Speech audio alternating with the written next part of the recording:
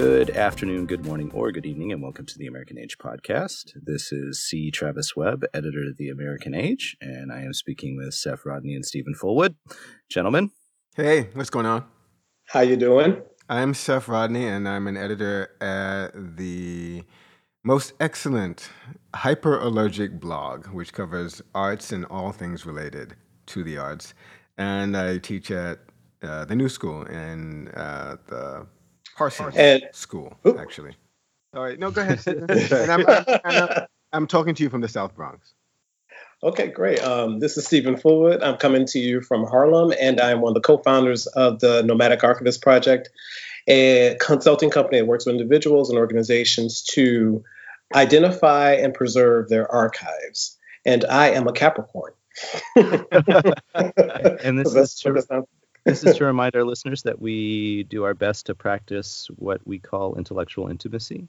We try and give each other the space to say what we want to say and to work through stuff out loud with one another. So, and I wanted to do a small plug. So, Steven, you are in the works for planning a podcast for the Nomadic Archivist Project. Yeah, yes, definitely. And yes, and we're trying to find the easiest way to do it. Miranda Mims and I, the co-founder of the Nomadic Archivist Project, want to begin interviewing different kinds of people who are concerned with memory work, work where you are taking care of history or culture, and, just to kind of give our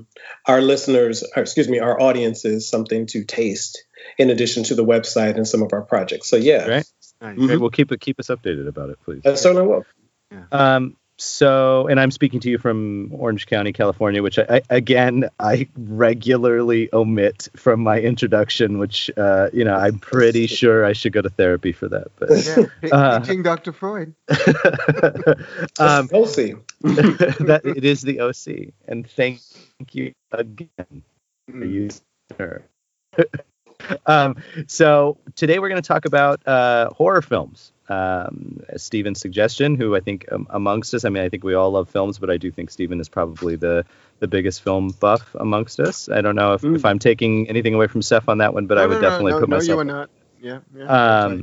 So I'd like to kick it to you, Steven, and sort of at least, sure. I certainly have things to say in films that I love, and yes. But why don't you take us in? So the whole thing is the spirit of Halloween, and I think what I love about this season is that everyone gets, we start to, at least in the North, that, trees are changing, the colors are changing. And so things are kind of going quiet and at the same time sort of building up because of the holiday season. And Halloween in New York City starts, I don't know, it never ends, it feels like, in a way, because if you've ever been here, in addition to the parades and all the other different kinds of things that inspire dressing up, in addition to people who just look like that all the time, it's really kind of cool. But people really kind of go out during the season, with costumes and whatnot. And I was thinking about the kinds of films that, the three of us have seen that have left an indelible mark on the way that we see the world, or just excited us or scared the hell out of us when we were kids. And I wrote this 6-page just a list of all the films and why I love them and why they scared the hell out of me. What were the connections? And I want to begin with one film, The Prince of Darkness. Okay. I remember Prince of Darkness. I don't. I'm eager to hear about it. Sure. So here's the Google synopsis. Poking around in a church cellar, a priest, played by Donald Pleasance, finds an otherworldly vial filled with green slime. Frightened, he brings his discovery to a circle of top scholars and scientists who eventually learn that the strange liquid is the essence of Satan. The slime then begins to seep out of this. So satanic jizz. He finds satanic jizz. And by the way, I totally disagree with all this, but I'm just going to finish it. Turning some of the academics into zombified killers. As the possessed battle of the survivors, one of the students is infected by a large quantity of the liquid and becomes Satan personified. I think it's maybe 3/4 true, but I've actually read it as science and religion coming together, and this notion of antimatter and antichrist becoming this thing, personified. And what scared me about the film, I was 19 years old. I saw it on television, and there's just scenes in it where people are frozen. They're quote unquote street people who are just on the street and they're just stock still. And I thought with John Carpenter is pretty good at creating films that excite me. You know, they're kind of plain in a way, but they don't overly rely on special effects. It's just what the people do. So it's a theater of the mind kind of thing for me. You know, he leaves enough scary space for you to put your scary in. You know, I like that. And Alice Cooper's in it. Who doesn't love Alice Cooper? You know, so they got like cosmic shit going on. It's not really cosmic horror, but it's a fun film to watch. I would recommend it to anyone. And so, Seph, you've got to watch it. Travis, you said you saw it before, correct? So I did. I saw it in high school, and it's funny. Our production engineer, Chris Ebmeyer, would probably be better equipped to talk about this than I would, because I mean we grew up together. He's a couple years older than I am, but I suspect we saw the movie together because I had a group of friends that were into certainly into that stuff, like many teenage boys were, and I would play role-playing games and things like that, which is one of the remaining things that are I think we've talked about this before, that are still not cool. Like millennials have recouped and revamped all dorky hobbies, all of them: record collecting, films, shoes. Like it doesn't matter, like weird xylophones and shit like that. Like it doesn't matter. Like old-timey instruments. Hipsters have made everything cool but role-playing games. Dungeons and Dragons. That's exactly right. Dungeons and Dragons. It is the one. Like it is the Stranger Things came close to doing it. I was just thinking about that. Yeah, straight. But really only to show these kids alienation from the rest of so anyways, I was part of that group anyway. So I saw it in the movie theater. I don't remember the movie. I mean, I remember the general premise around what you had basically just said. The one thing I would, as far as like the underlying theme, I read things like that more of kind of the imagination and horror and fantasy trying to drub the limits of human knowledge, right? So trying to push back against science and say, like, here are all your brains and all the things that you can study and understand about the world, but really, there are more things in heaven and earth, Horatio, to borrow from Hamlet. So but in a kind of a sometimes fun, sometimes mean. It just depends. I think that movie it's kind of fun and like I said, really is kind of, I think, like demonic jizz is sort of what St. Vincent's is. But that's a great lead-in. That's a great film, actually. I thought about it when you mentioned the topic. So Get Out. Okay. So. Okay, so maybe you should keep going, Steven, because I don't have a lot to say about that, because I don't think I may not have actually ever seen the film. Right. And if I did, I don't remember it. I just looked it up on my phones to see the visuals of the trailer might jog my memory, but no. So. Do you?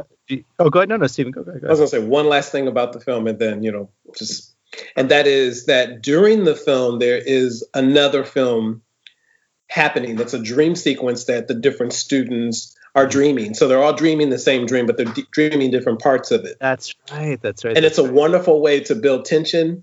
And I remember feeling like, oh, that's a great way to bring something into being. And so what they're hearing is there's this sound that they're hearing. This is not a dream, not a dream. We are using your brain's electrical system as a receiver. We are unable to transmit through conscious neural interference. You are receiving this broadcast as a dream. We are transmitting the year 1999. Technology has not developed a transmitter strong enough for it to reach your consciousness, but this is not a dream. What you are seeing is actually occurring for the purpose of causality violation. That shit just makes me so excited. I just love that. I love layer. Give me layers. Don't give me, Saw. Don't give me Saw or one of the slasher films. I want to see something that's going to engage me in a lot of ways. And so I love that message. Love it. Yeah. But that's it. Now we got to go watch the film.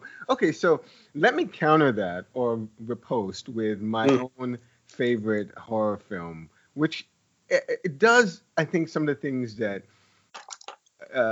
Prince of Darkness does for you, Steven, in that it makes me think. It is absolutely, and I did have some time to think about it during the week. it is absolutely my favorite film, and it's The Cabin in the Woods, Oh, which is okay. directed by Drew Goddard and has Jesse Williams in the cast, and Chris Helmsford, Mm-hmm. and Kristen Connolly, and Anna Hutchinson, um, and Bradley Whitford, who I love from his time in The West Wing. Okay. So the essence of the film is the typical horror genre teenage slasher setup, which is a bunch of kids who are friends go to a cabin in the woods and to go off into the darkness. And of course, there's these weird markers along the ways, right? Like the place is really secluded. It's off the GPS system. There's a creepy guy at the gas station who says, "Well, I can take you there, but I don't know about getting you back." And they're like, "Oh, that's weird." This is Joss Whedon. Now I know. Okay, I'm sorry. Okay, now I'm with you. I was like, God, that sounds so familiar. Now I'm with you. Okay, right. When you say this is Joss Whedon, what do you mean? A director, producer. I think he either produced or directed. I think he produced it. Yeah. Mm-hmm. Yeah. Okay. Okay. So right. So they start knocking off the kids one by one, right? But eventually the kids get into the vehicle and try to flee the scene. And and we figure out, this movie eventually shows you that there are these controllers, the kind of guys behind the curtain who are constantly shifting things in their environment to bring about their demise. They make it out somehow. They like crash through the matrix, and they get to the central command, and then they find these guys pulling the levers behind the curtain, and they release all the fucking demons, and like they're the ones that like from the horror films that we like saw, and from what's the one where the woman crawls through the television screen to come at you? Ring. The Ring. Yes. Oof. Ringu The Ring was great. Yeah, Ringu was amazing. That was actually another one of my favorites. But so literally all hell breaks loose. And it's really about the sort of structure of the horror film, right, that we've inherited. And the notion that there's always a kind of sacrifice that needs to happen in order to appease this darker god that's just beyond the sort of range of our typical perception.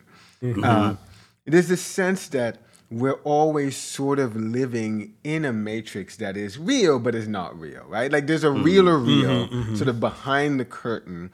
And we have to sort of, it's the story that Travis and I have told each other or talked about over the years, and I never remember the title, but it's the one from Omarosa, the one who escapes. Oh, the ones who walk away from Omelas. That's the one. That's the one, right?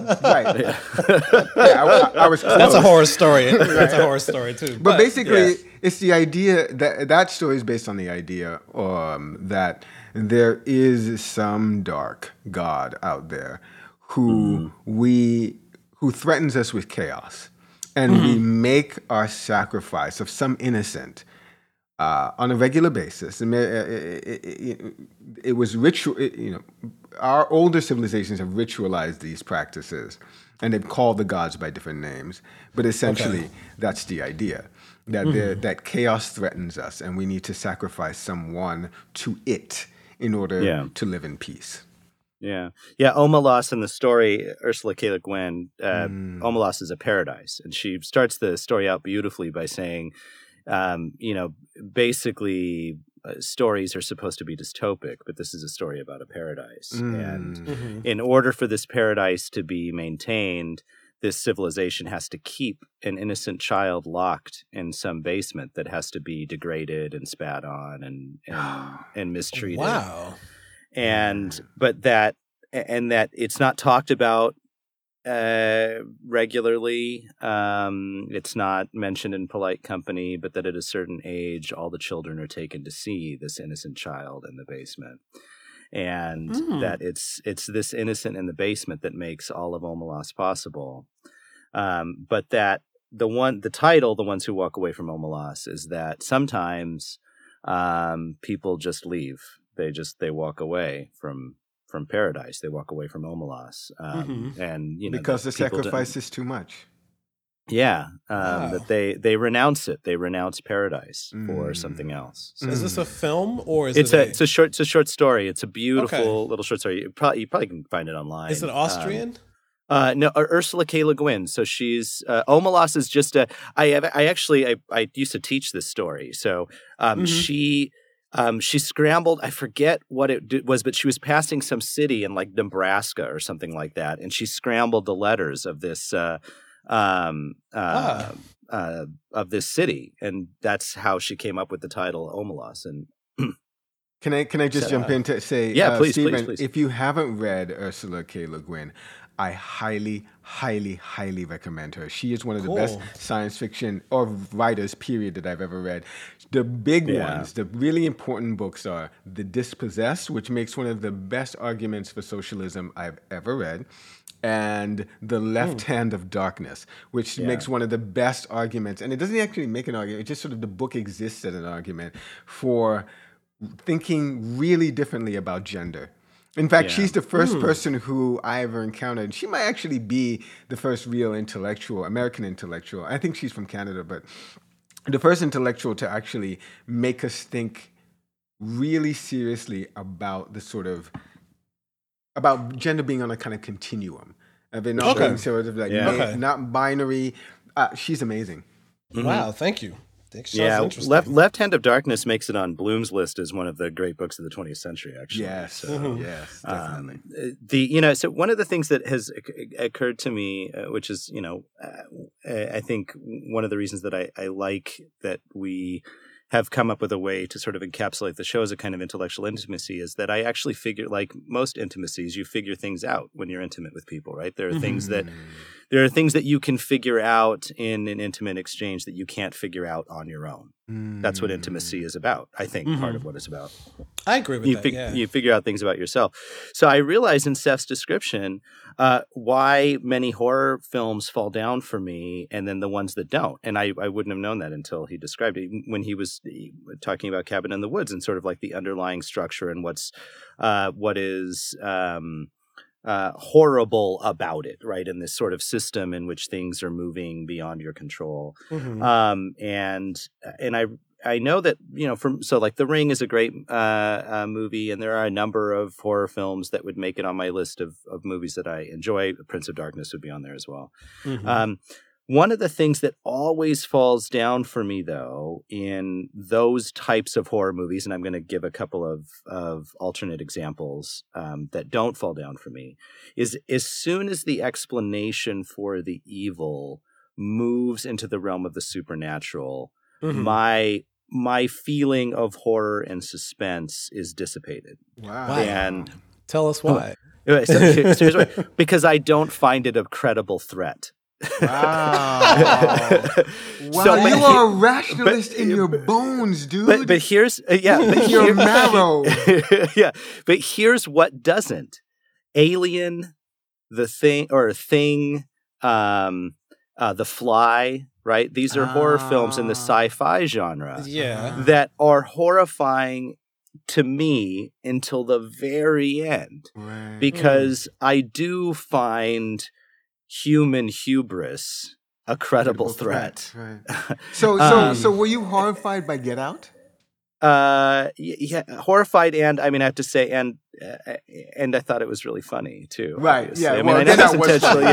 I mean, as you know, and a lot of writing was done about like sort of where you fall on the spectrum, like things that you're laughing at versus things that you find horrible or whatever. And of course, it's written that way. But yes, of course, I did find it horrifying, but it was hard for me to completely leave behind the comedic elements that sort of set the tone for me. So, but yeah, so I would, John Carpenter's The Thing, Alien, The Fly, in which the threat is sort of either alien, right, which is just a stand-in for supernatural. I understand that, but or sort of science run amok, and like The Fly, for example. Right. Yeah. And so that, for me, maintains the element of suspense like all the way through the end. Now, when I was younger, that wasn't true, of course. Like I, of course, was Rosemary's Baby was very like terrifying for me when I was younger. But yeah, so now I lose it when it comes to that stuff. That's very 1950s. That's all I want to say. Yeah, with the monsters and post World War II. That's very 1950s to me. Can I jump in and say, sort of hooking into that thread, there was a book which is not, and I know we're talking about films, but I can't help but cheat just a little. There's a book I read. I think it's called The Hot Zone, and I read it in the 90s. I remember I was in undergrad. And I don't know how Barnes and Noble was big in those days, so I probably like picked it up at a bookstore because it was recommended to me. And I remember being on the train and being on the way to the YMCA to take my fencing lesson because I learned to fence back in the 90s, and I would go to the Y Mondays and Fridays, really without fail. And I was on my way to a fencing lesson. And I was reading the book on the subway, and I remember reading it, and I was just like, I wasn't actually sweating, but I was like close to it. Like I couldn't, it was so tense, and I was so into it that I remember coming off the train and having to walk there, having to walk up the stairs, and I was still reading as I was like walking through the turnstile and up the stairs and to the Y, and then I got to the Y. I had to change, to get into my my workout gear, and I went to the bathroom, and there was a bright spot of blood right on the toilet seat, and it just freaked me the hell out because the book is all about the an outbreak, right? of Ebola. Yeah. Yes. Yeah. And it described like what happened to people when they got the disease. When they got infected by the virus, and it is not, I'm not going to describe it, it's not cute. So that whole sequence of events was like, what? Freaked me the hell out. Oh, I'm like thinking about it now, I'm like, want to hug myself. I'm like, oh. Right. Yeah. Well, picking up on the blood theme, I was going to ask you guys, name your top 3 horror films. You will always watch them again and again. They excite you, or maybe just watch it once and you're done. But that it was really impactful in some way. Got 3? Yeah, please. Seph, you want to go? No, please. Okay. So Alien would definitely be on that list. And The Fly would probably be on that list. I mentioned those 2. Come back to me for my third. Let me. Okay. You know what? I mean, it's a really like sort of down the middle one, but I mean, it is, and I might want to revisit a third one, but Psycho would probably be there. I mean, I know that is regularly cited as one of the great horror films. So I know that's. I mean, not that I'm trying to be, that I have the duty to be obscure or something, but that would definitely be one. Okay, I think, and as we are talking, I'm trying to look this up on my phone because I don't actually remember the name of the film, but I can start off with. Oh, here it is. Good. All right, so Cabin in the Woods, definitely, because it is so smart and it's so meta discursive, and I love meta discursive stuff.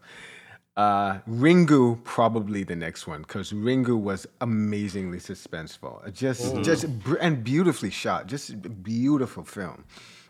And actually, and this is for a weird reason, it's probably actually for one scene I love this film, The Prophecy with Christopher Walken. Oh, I remember that. Yes, where he plays the angel Gabriel. And there's something really powerful about the way they depict the angels and essentially the guy who plays Satan, because it's really what's the word? I want to say sotto voce. It's really quiet the way they play him. There's a gesture at some point that Christopher Walken as Gabriel makes when he sort of kisses his fingers. And gestures behind him, and the body of one of the angels of some order I don't know, just combusts. It just lights itself on fire, and it's powerful and it's eldritch and it's weird. Good word. Yeah, it's just beautifully done. And there is a scene where, and I don't want to say what he says, where the guy who's Satan confronts this woman who's trying to basically defy him, and he says something to her, and it is one of the most amazing things I've ever heard in a film. I'm like, it's just bone chilling, and that film is great for that scene. So let me amend. I have two things to add. I would like to remove The Fly from my list, even though it was a horror film. It would be definitely on a very short list, and insert The Changeling with George C. Scott, which was I think in the 70s, and really, really, really good horror film. I think he's a composer, and his family dies, and he moves to this house in Seattle in which this girl had been murdered. And there's a really, really, really creepy seance scene. And George C. Scott is just amazing. And then I would like to add a scene to my list. It doesn't, it's not the whole film, because in total, I thought the film was not that great. But the scene in Poltergeist 2, where the old gaunt preacher sings that song, that religious song, that hymnal, and then sort of slowly walks up to the house and is like, "Let me in. You are gonna die." And like that scene probably would still creep me out if I saw it. So. Wow. Okay, cool. So Steven, what are your three?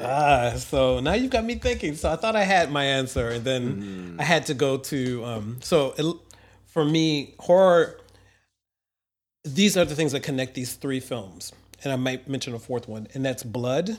And not a lot of blood. It's kind of what you just said about just a drop of blood. Yeah. Right? Women and gender.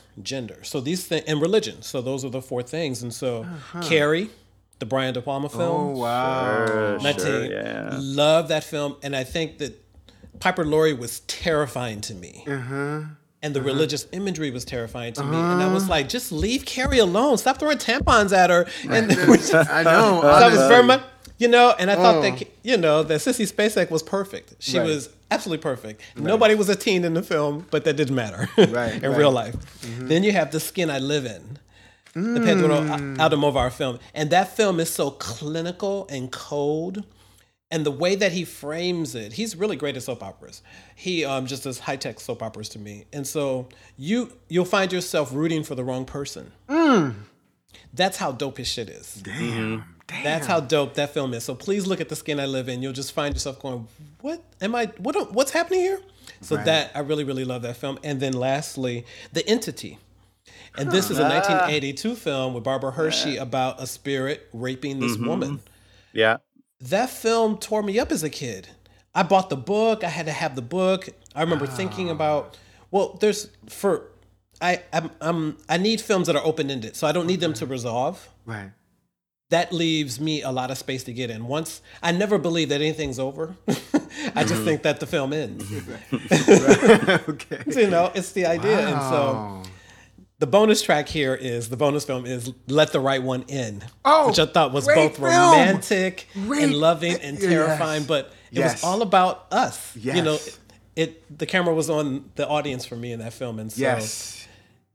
And so absolutely. I concur. And not the one that they redid for the US. Right. That's okay, but Let the Right One In is quiet. Give me quiet. Don't give me a lot of jump scares. Let me just absorb the full impact of what these people are going through. Totally, I don't need it. In fact, this is why I love a lot of foreign films, because they don't have a lot of soundtrack at times.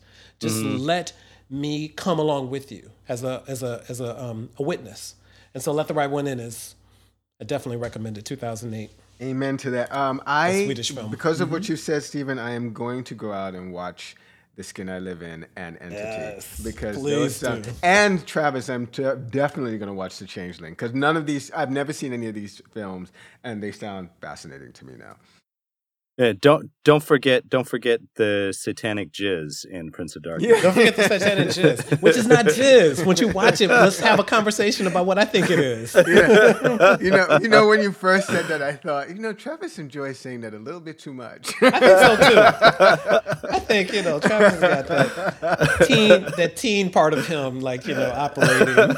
Yeah, that's right. That's really funny. I wonder if it brings back the sort of lowbrow humor that got me through my teenage years. Exactly. It got us all through our teenage years. Yes. Yeah. So we should probably discuss what we're going to discuss next week because we're running up on time. Yes. What do you think, gentlemen? What's a good topic? Well, I mean, we're coming up on the midterms. I know we haven't done, we don't always do politics. We got the midterms coming up. I know what we're doing in 2 weeks. We'll talk about that next week, of course. Right. I think that's a good idea. I do. The migrant caravan might be a good thing to talk about, the sort of insane nonsense that is the reporting on the migrant caravan. I mean, there's so many ways to disassemble that story and look at its constituent parts, but so we talked a little bit about the war in the media and these kinds of ways that we're shaping and where you get we talked a little bit about before where do you get your information and how do you process the information? Boom. That's the question. Where do you get your information? I love that. Let's start it there. All right. Where do you get your information? Okay. Yeah, that sounds good. Okay. I like it. So, so next week for our listeners, we'll be talking about where do you get your information, and of course, we'll flesh that out a little bit. Seph and Steven, thanks very much for the conversation today. Indeed. Thank you very much. Thank you. And have a happy Halloween.